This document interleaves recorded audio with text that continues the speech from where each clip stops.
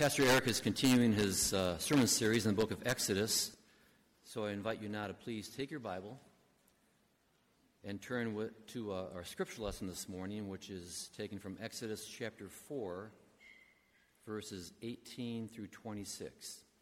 If you don't have a Bible and need one, please grab one of those red pew Bibles in front of you.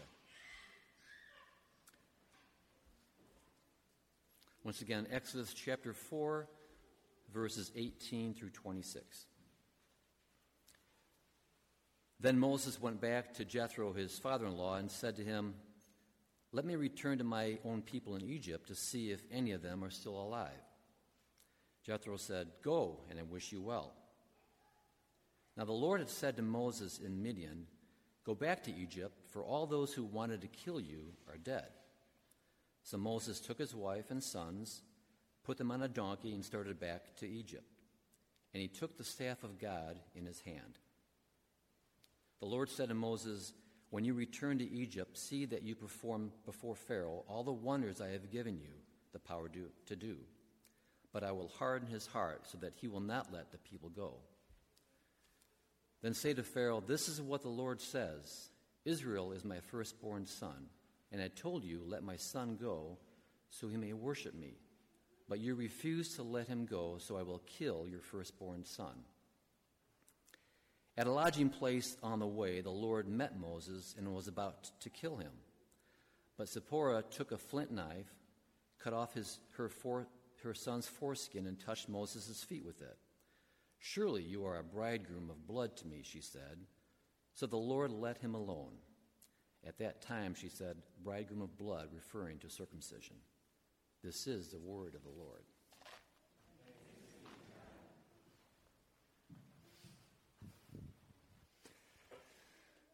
Pray with me. Father God, as we come to your word, I pray that you would speak to us through it, that you would be with all of us sinners as we sit under its authority, and be with me, a sinner, as I seek to proclaim it.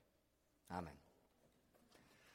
So one of the interesting things about preaching straight through books of the Bible is that you have these familiar or exciting texts, and then there's occasionally weeks where you're like, okay, there's some interesting stuff in here. And so before we dive into this text, this is what we're going to do, okay? This text does involve the words, that she cut off her son's foreskin and touched Moses' feet with it, all right? And discusses circumcision. And for those of you that have the 11-year-old boy that needs to snicker about it and nudge your neighbor, right?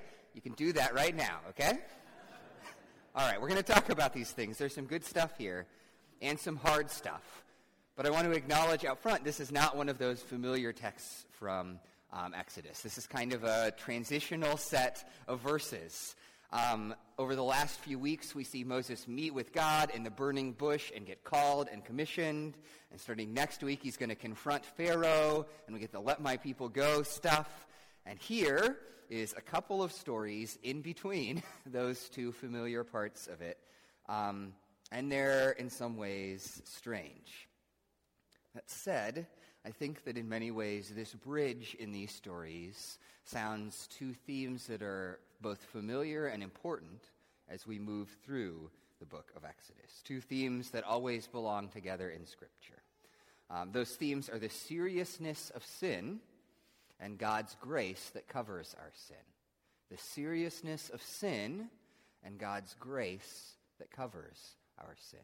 And so what I want us to do is just reflect in these stories on those themes. So on the one hand, this passage reminds us of the seriousness of sin. So first, to orient us, in the first few verses, Moses goes to his father Jethro and asks permission to leave. This is a time when the patriarch of the house would still kind of have this authority over his whole extended family. So he's polite to that and gets permission. And Jethro says, go, and Moses and his family start riding back to Egypt. And as they ride, I think we're supposed to assume that Moses is feeling all the things you would feel riding across the desert, getting ready to confront one of the most powerful people in the world and demand that he let Israel go. He is probably struggling and a little bit scared.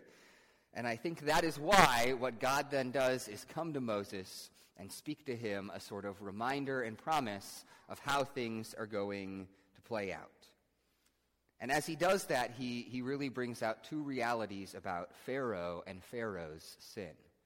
First, he reminds Moses and us that sin brings hardness. Sin brings hardness. So in verse 21, the Lord said to Moses, "When you return to Egypt, see that you perform before Pharaoh all the wonders I've given you and the powers to do, but I will harden his heart so that he will not let the people go." So God says that he will harden Pharaoh's heart. And that's actually going to become an important feature of the story in Exodus as it moves forward. And it makes some of us uncomfortable. This is one of the things that some of us have questions about, right? Because it sounds like God is going to make Pharaoh sin. Isn't that how it sounds? And first of all, let's just peek forward, because this is when I want us to talk about this, as this is going to arise later in the text too. But the way that Exodus tells the story is kind of complicated. So first of all, it's going to talk about Pharaoh. Sometimes it's going to talk about Pharaoh's hardness just as this thing that exists, that Pharaoh's heart was hard.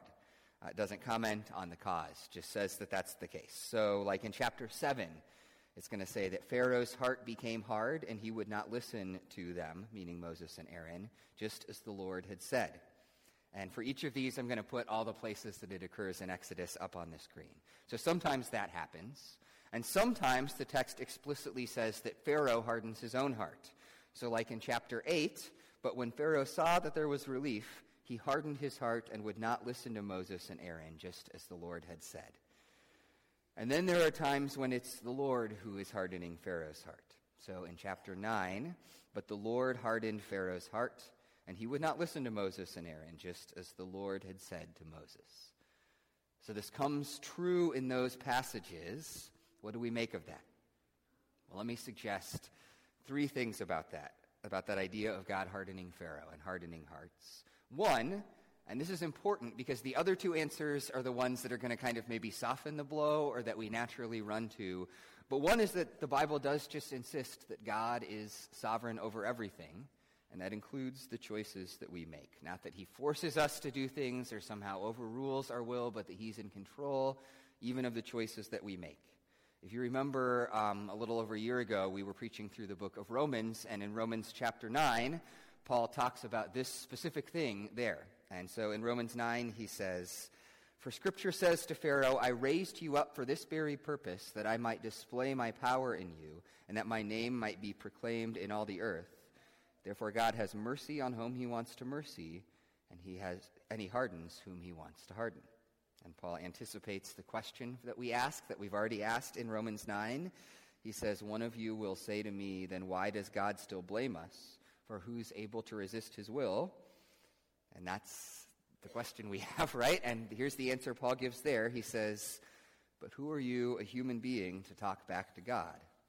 Shall what is formed say to the one who formed it, why did you make me like this? Does not the potter have the right to make out of the same lump of clay some pottery for special purposes and some for common use?" And now again, in just a minute, we're going to say some other things to help us as we grapple, but it is important for us to recognize that that's the most basic truth that Scripture tells, which is that God is God, and he's way beyond us and beyond our understanding and searching out. And so we should not presume to understand how his will always works. That said, these verses in Exodus do, I think, also give us two other things that we need to keep in mind when we think about God hardening Pharaoh's heart. One is that God's hardening exists in the context of our sin, which is to say that Exodus does not say that God has to work to make Pharaoh into a cruel tyrant of a king who oppresses Israel. While God hardens his heart in sin, that's not the same thing as saying that Pharaoh is this like delicate, pure blossom and God somehow has to actively work to make him a sinful person. The hardening is not, the origin of that sin, but it's what's keeping Pharaoh from relenting. And the second thing is that within Exodus, God's hardening also seems to run alongside Pharaoh's willingness to harden his own heart. If you look at those verses that we listed in Exodus, one of the things that you notice is that earlier in the story, what you tend to see is just that Pharaoh's heart is hard or that he's hardening his own heart. And then as it progresses, is when you really start to see God regularly being the one who, it said, hardens Pharaoh's heart. And so what seems to be happening is not that Pharaoh is somehow this like sinless guy or quick to relent. But what happens is that Pharaoh is hard, but that God does further harden him so that the full power and judgment that is coming on him for his sins reaches its realization. It's that Pharaoh might have, without God hardening him, relented. Not because he sees his sin and truly wants to repent, but just because he's like, all right, I can't take this anymore, get out of here. And that God does work in a way to harden Pharaoh in unrepentance so that that doesn't happen. How does that connect to our lives? And I want to say here, this is one of those sermons where we're going to dwell on some hard things, but there's good news at the end. But the simple answer is that this calls us to recognize that as we live in sin, one of the consequences is that we can become hard. And that's true in two senses. One is that sin naturally hardens us, that we become less and less able to see it as we live in it. And that's true on a lot of levels. That's true on obvious levels first. There's this true crime podcast I like to listen to, and they regularly interview criminals. And one of the really interesting things is how every one of those criminals can, in vivid detail, tell the story of the first time they committed the crime, right? The first place that they robbed, or the first fire that they lit, or whatever. And they can tell this story full of fear and anxiety and guilt and all of this stuff. But the more times that they did it and the more that they lived in it, the less they were able to feel those things. So much so that some of these guys, can't even remember how many times they did this thing that they were guilty of. That's true on that level, but it's not just true of hardened criminals either. The truth of us, that all of us grow hard as we live in sin, and as we live in a world full of sin, we grow hard to the reality that sin is sin, so much so that often we can't even see it.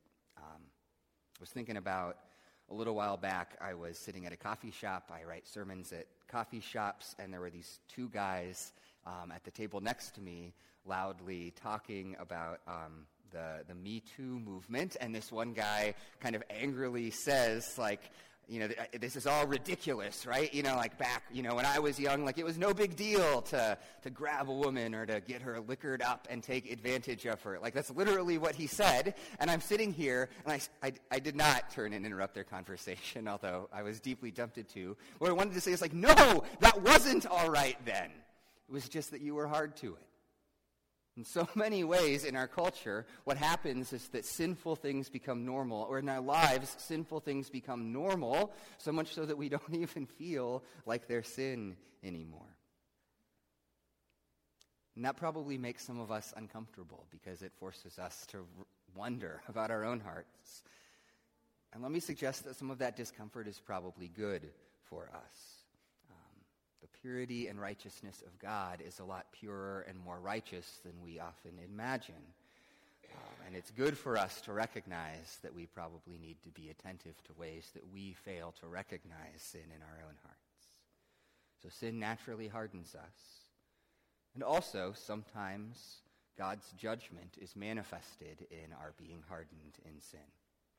Hardness can be a kind of judgment. One of the great insanities of sin is that often in it we keep coming back to the things that make us miserable. We do the things that make us unhappy, and then because we're unhappy, we just do them again. Again, there are really evident or extreme examples. You've ever walked with someone through addiction, right? You see that pattern play out where they have this thing and they're unhappy because of work or family or whatever, and so they start abusing this thing, and as this thing takes over their lives, it actually starts to destroy their work or their family, and that makes them even more unhappy, and they turn again to this thing, and they get caught in that kind of cycle. But that pattern, that the things that make us unhappy are the things that we turn to in our unhappiness, often works in subtler ways. It It's the pattern of the husband who wants his wife to respect him, and so he treats her horribly and makes him respect her even less. Or the wife who wants her husband to care for her and cherish her, and so she belittles and discourages him to try to get him there. Or the parent who tries to teach their children kindness and love by berating them and beating them down. Or the employee who gets a bad performance review and says, "Oh yeah? Well, I'm just not going to work at all then." We could go on and on with those examples. So often what happens in sin is that one of the consequences of our sin is that we become hardened in it. In a sense, that is a sign of God's judgment on our sin. Not that he somehow has to supernaturally work to make that happen even, but that he designs the world in such a way that oftentimes sin is one of its own consequences. So sin brings hardness, and that's already then starting to blur into the second reality this text also reminds us of, which is that sin has consequences. It has consequences and brings judgment. So if you look at verse 22, "Then say to Pharaoh, 'This is what the Lord says. Israel is my firstborn son, and I told you, let my son go so that he may worship me, but you refused to let him go, so I will kill your firstborn son.'" Now, this is looking forward to the plagues that God's going to bring in Egypt, and especially the final plague. And I know that declaration of the death of the firstborn is a really heavy judgment, and we're going to talk about some of that heaviness when we get to it in Exodus, all right? But here is what is important to notice for this morning, which is that God is stressing that judgment is a response to Pharaoh and to Egypt's sin. Which is to say, here's what's happened in the book of Exodus, that Pharaoh oppresses Israel and beats them down and makes them slaves. And so much so, if you remember back in chapter 1, that he institutes this campaign of genocide against Israel, right? And kills the baby boys of Israel to try to control their population.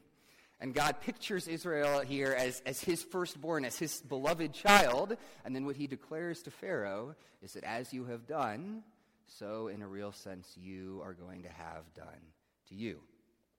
That Pharaoh has to face the terrible consequences of God's judgment. That theme of judgment, though, in this text doesn't just fall on Pharaoh. What's striking about that theme is that Moses in this story also faces judgment from God.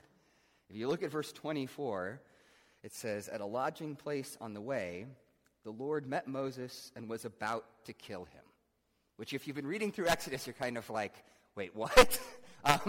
It seems to come almost out of left field. God calls Moses, but then comes to kill him. And lots of people like to speculate on this part of the story because it's really sparse on details. Like, what does that mean, right? Does it mean that Moses somehow is struck with a disease or is like having, I don't know, like a seizure on the ground? Or does it mean like the angel of the Lord like physically appears with a sword in his hand and is about to kill Moses? And we don't know really what's happening. But somehow we know Moses' wife Zipporah does understand that this is going on. And so then we see in verse 25, "But Zipporah took a flint knife, cut off her son's foreskin, and touched Moses' feet with it. 'Surely you are a bridegroom of blood to me,' she said." So there's a couple things happening there, and we're going to come to the rest of them in a minute. But what that verse really seeks to explain, in part, is what's going on here. And so let's talk about this. So God makes this covenant with Abraham, which is where Israel comes from. And when he makes this covenant, the kind of first command that he gives Abraham is that he's supposed to, he has the sign that he's supposed to apply to himself and to his sons, and that is the sign of circumcision. It is meant to be a mark of God's promises to his people and to their children. And he gives the sign to Abraham and commands Abraham to give it to Isaac, and that's supposed to be done to all of the male descendants in Israel. Just a note, because that can seem kind of alien to us in the new covenant age, which is to say the age after Jesus, when we live, as the church, circumcision is replaced as a sign of the covenant by baptism. So we still have the same thing going on. We still have this mark that's supposed to mark God's promises to his people, to us and to our children. But as Paul says in Colossians, he says, "In Jesus also you were circumcised with a circumcision made without hands, by putting off the body of the flesh by the circumcision of Christ, having been buried with him in baptism, in which you are also raised with him through faith in the powerful working of God, who raised him from the dead. So baptism for us is what circumcision was in the Old Testament. It works the same way.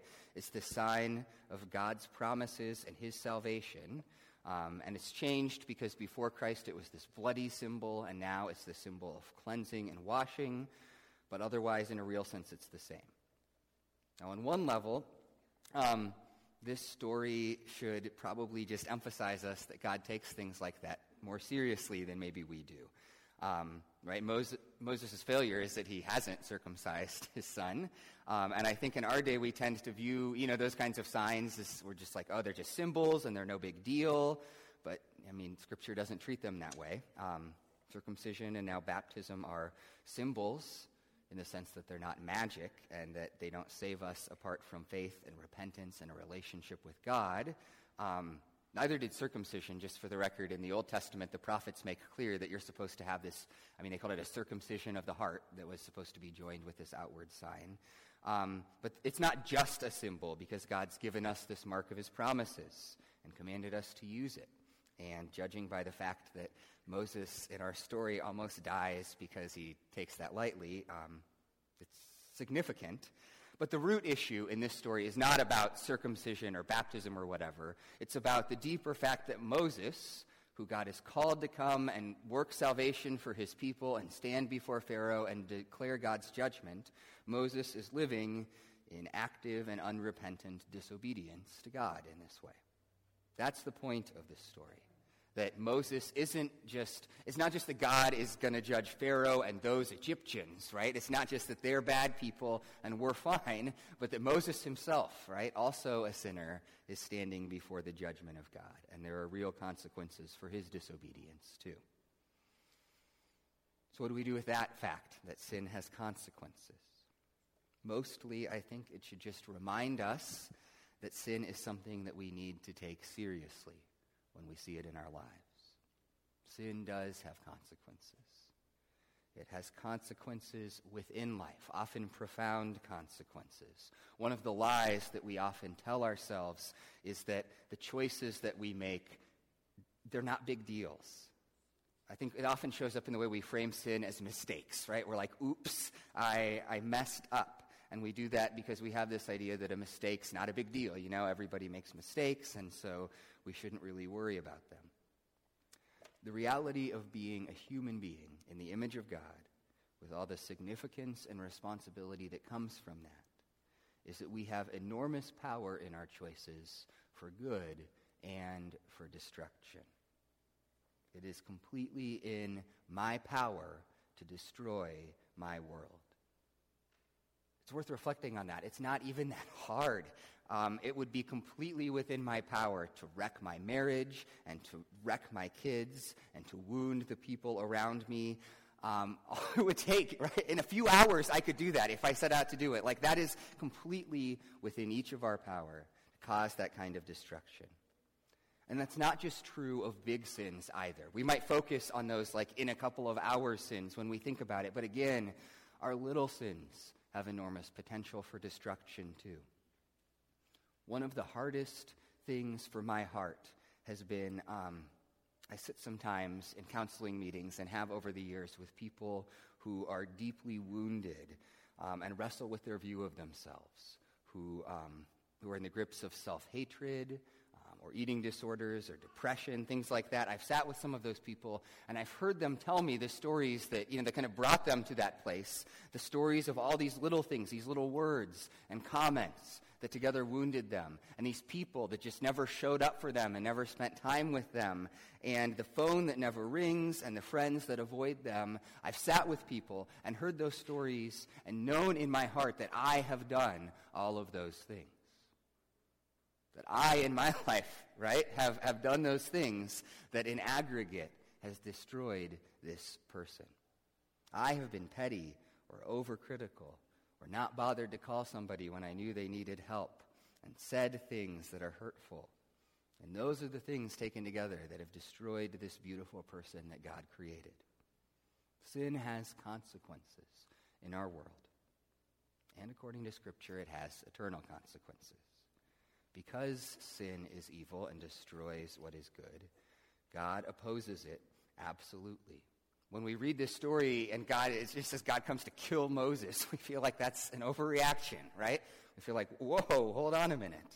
That's the reality of all of our situations, that sin brings death and destruction and eternal condemnation for the evils that we do. So all of that is heavy. And it's heavy for two reasons. One is because we need to feel the weight of that a little bit. One of the key ways in our lives that we have to fight against sin is to stop believing that it's not a big deal, to stop believing the lie that nobody really gets hurt and it's not really significant. But at the same time, the other reason we need to feel that weight is because it helps us hear the good news that we are not doomed to sin's destruction.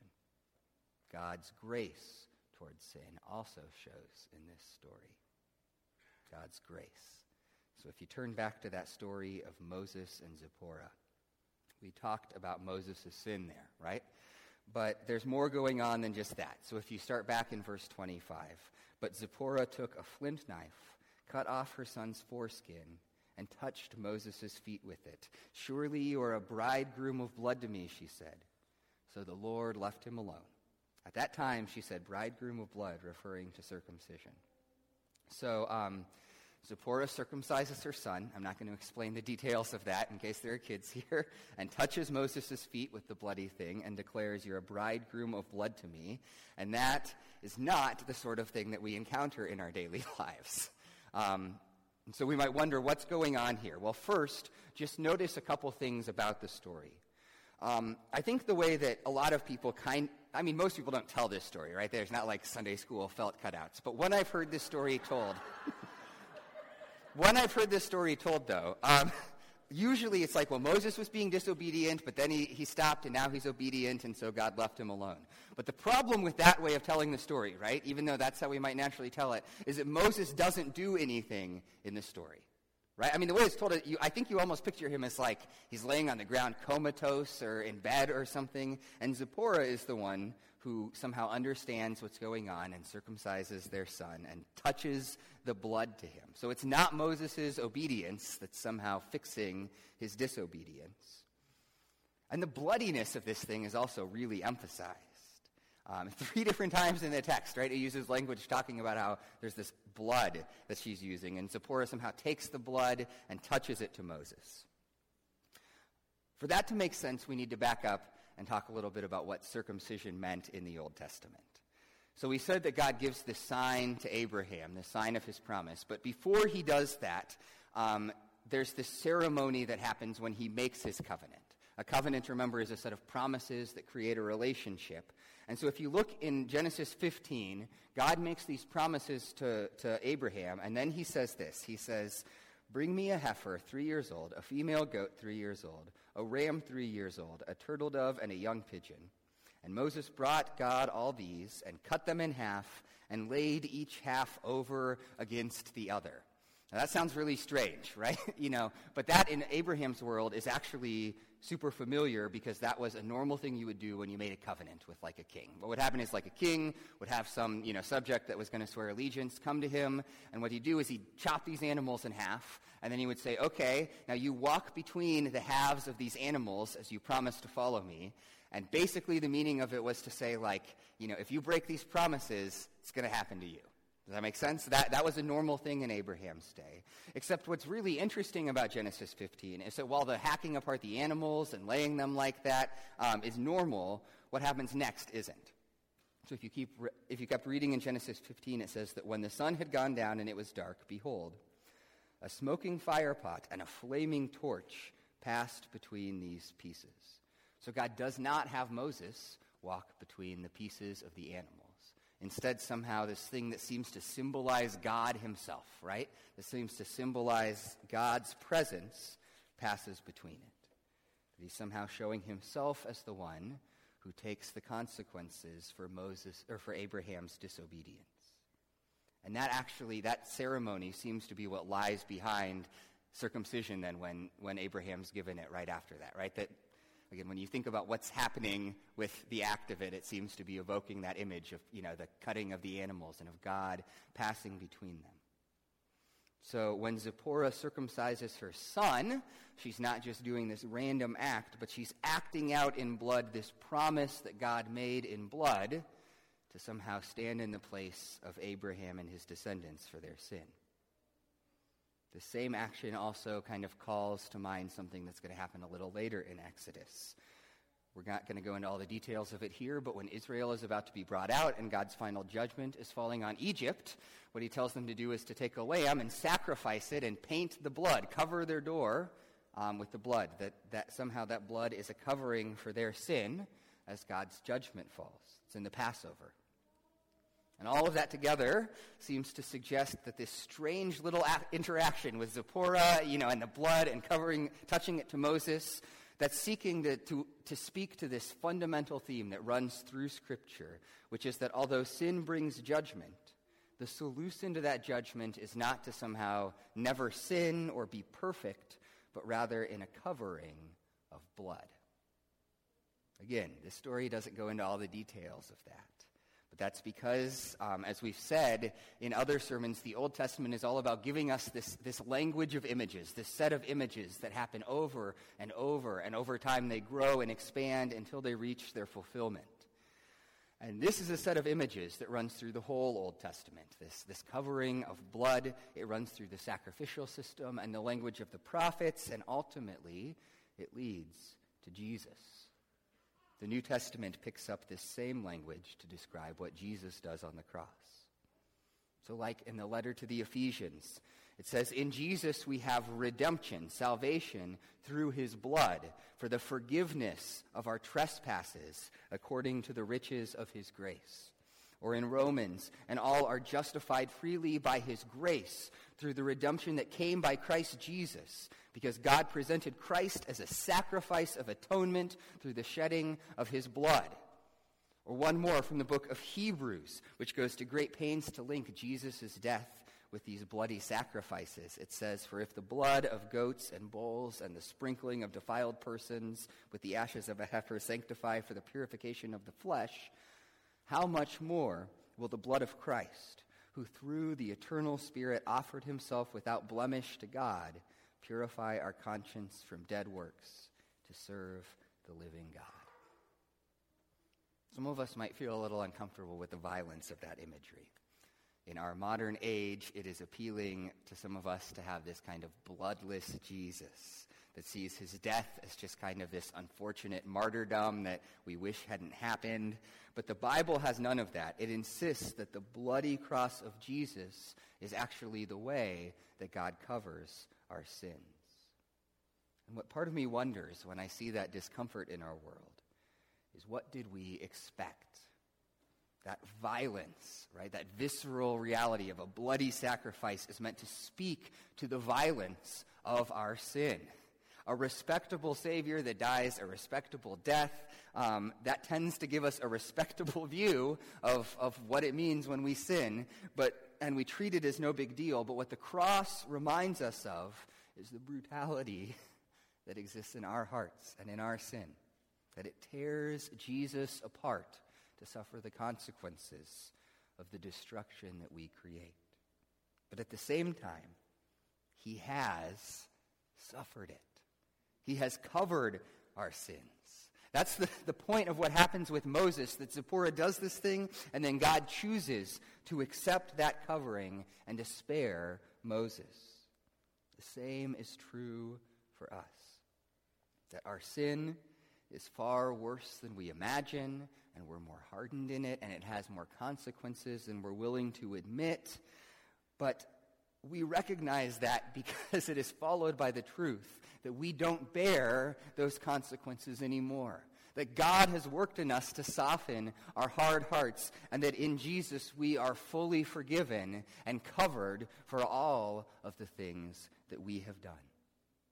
And it is just so important and so familiar to some of us, but somehow so missed, that the simple reality is It's just, look, like you have done bad things in your life. You've done a lot more bad things, and they're a lot worse than you probably realize. But Jesus has covered that fully for you. He's paid the whole price of that for you. There's nothing left that you need to do to make it up to him. There's nothing left that you need to do to somehow fix things. There's nothing that you have to pay. You are covered by his blood, and there is no judgment left for you. Speaks to us of God's covering of sin. And the story also hints that because of that, we have a new relationship with God. There's another image that's evoked here in Exodus. So Zipporah takes this knife, but then she says to Moses, she says, "Surely you are a bridegroom of blood to me." And then it repeats it in the next verse, a bridegroom of blood. So what does that mean? Well, in this story, it seems to be a way for Zipporah to say something like, by this act, I am more deeply joined to you. It's almost as if I'm marrying you again. We were married before by our promises, but now we're married in blood. You're a groom of blood to me. And this is just the first hint of an image that also is developed in the Old Testament. And again, remember, oftentimes what we're getting in these stories is little pictures and words that over time develop more meaning. But God's forgiveness and covering of sin, as the story progresses, is more and more pictured as a new relationship, and oftentimes as a marriage. You find it in the Old Testament, for instance, in Isaiah, where he says, "For your Maker is your husband.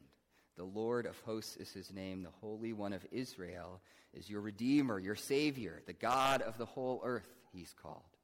So the God who's your Savior, who covers and pays for your sins, somehow is like your husband, the prophet tells Israel.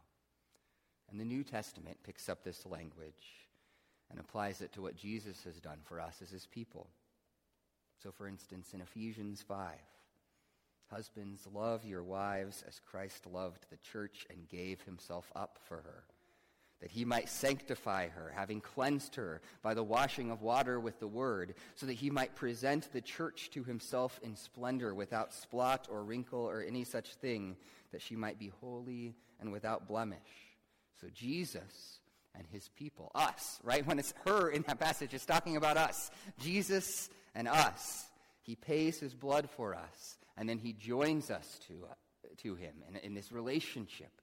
The only picture, one of the best pictures in the Bible for is marriage. In the book of Revelation, there's one more image of that. As Jesus returns, the whole earth is pictured as celebrating this wedding feast with the church as Jesus' bride. And here's the description of that. It's, "Let us rejoice and be glad and give him glory, for the wedding of the Lamb has come, and his bride has made herself ready. Fine linen, bright and clean, were given her to wear." Now again, I'm not saying that all of that stuff is here in this story with Moses, in the sense that that Zipporah or Moses would have understood all of that. But this is the first time that those images are used and joined of God's forgiving and covering of sin, and of this love that's almost like a marriage. And I think we're supposed to appreciate, as we recognize the way that plays out over the course of Scripture, that it's not just even that we are forgiven, that that's a glorious truth, but it's that God has joined himself to you with the kind of commitment and the kind of faithfulness and the kind of deep, flourishing relationship that it would take something like the best sort of marriage to begin to compare to it. He's not only paid for your sins, but he's created this relationship of love within which we live. One of the best pictures we have of that reality, one that I'm glad we get to celebrate this morning, is the table. It's the Lord's Supper that we're about to come to together. The Lord's Supper, sort of like circumcision and baptism, as we discussed, is another one of those promise-giving signs of God. It's this physical representation and embodiment of what God has done for us. And so when we come to this table, it speaks to us of this covering of blood by Jesus that we talked about. When we celebrate it and we use Jesus' words and we say that this cup is the new covenant in my blood poured out for the forgiveness of sins, that's what we're talking about. This beautiful promise that Jesus says that this thing that you're taking and drinking is meant to speak to you of this sure and certain reality that I have paid and covered your sins. That's there, but that the even deeper truth, although it's easy for us to miss, is that the table that we're invited to in the Lord's Supper is a table, that it's a place of fellowship with God.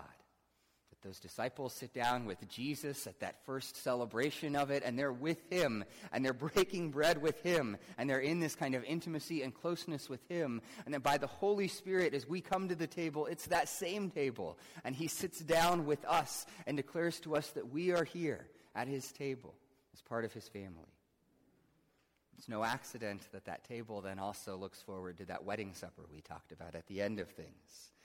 That it is a place of fellowship with God where Jesus sits down with us to celebrate both what he has done in covering our sins and drawing us near, and in celebrating the hope of what he's ultimately doing in restoring us. So as we prepare our hearts to come to the table, as we look forward at this week, rejoice in this fact that sin runs much deeper in you than you know, but that God has covered it anyway and invited you into relationship with him. He paid the price for us to come and be united with him, and invites us to sit and eat and join with him. Would you pray with me now as we prepare ourselves for the table? God and Father, I stand here only on the basis of that. Each of us stands only on the basis of that. The gracious love you've shown us in Christ. Pray that we might trust in that and hope in that. Turn from our vain works and turn from our sinful idols and rejoice that you have forgiven us and welcome us into relationship with yourself. Pray these things in the name of Jesus. Amen.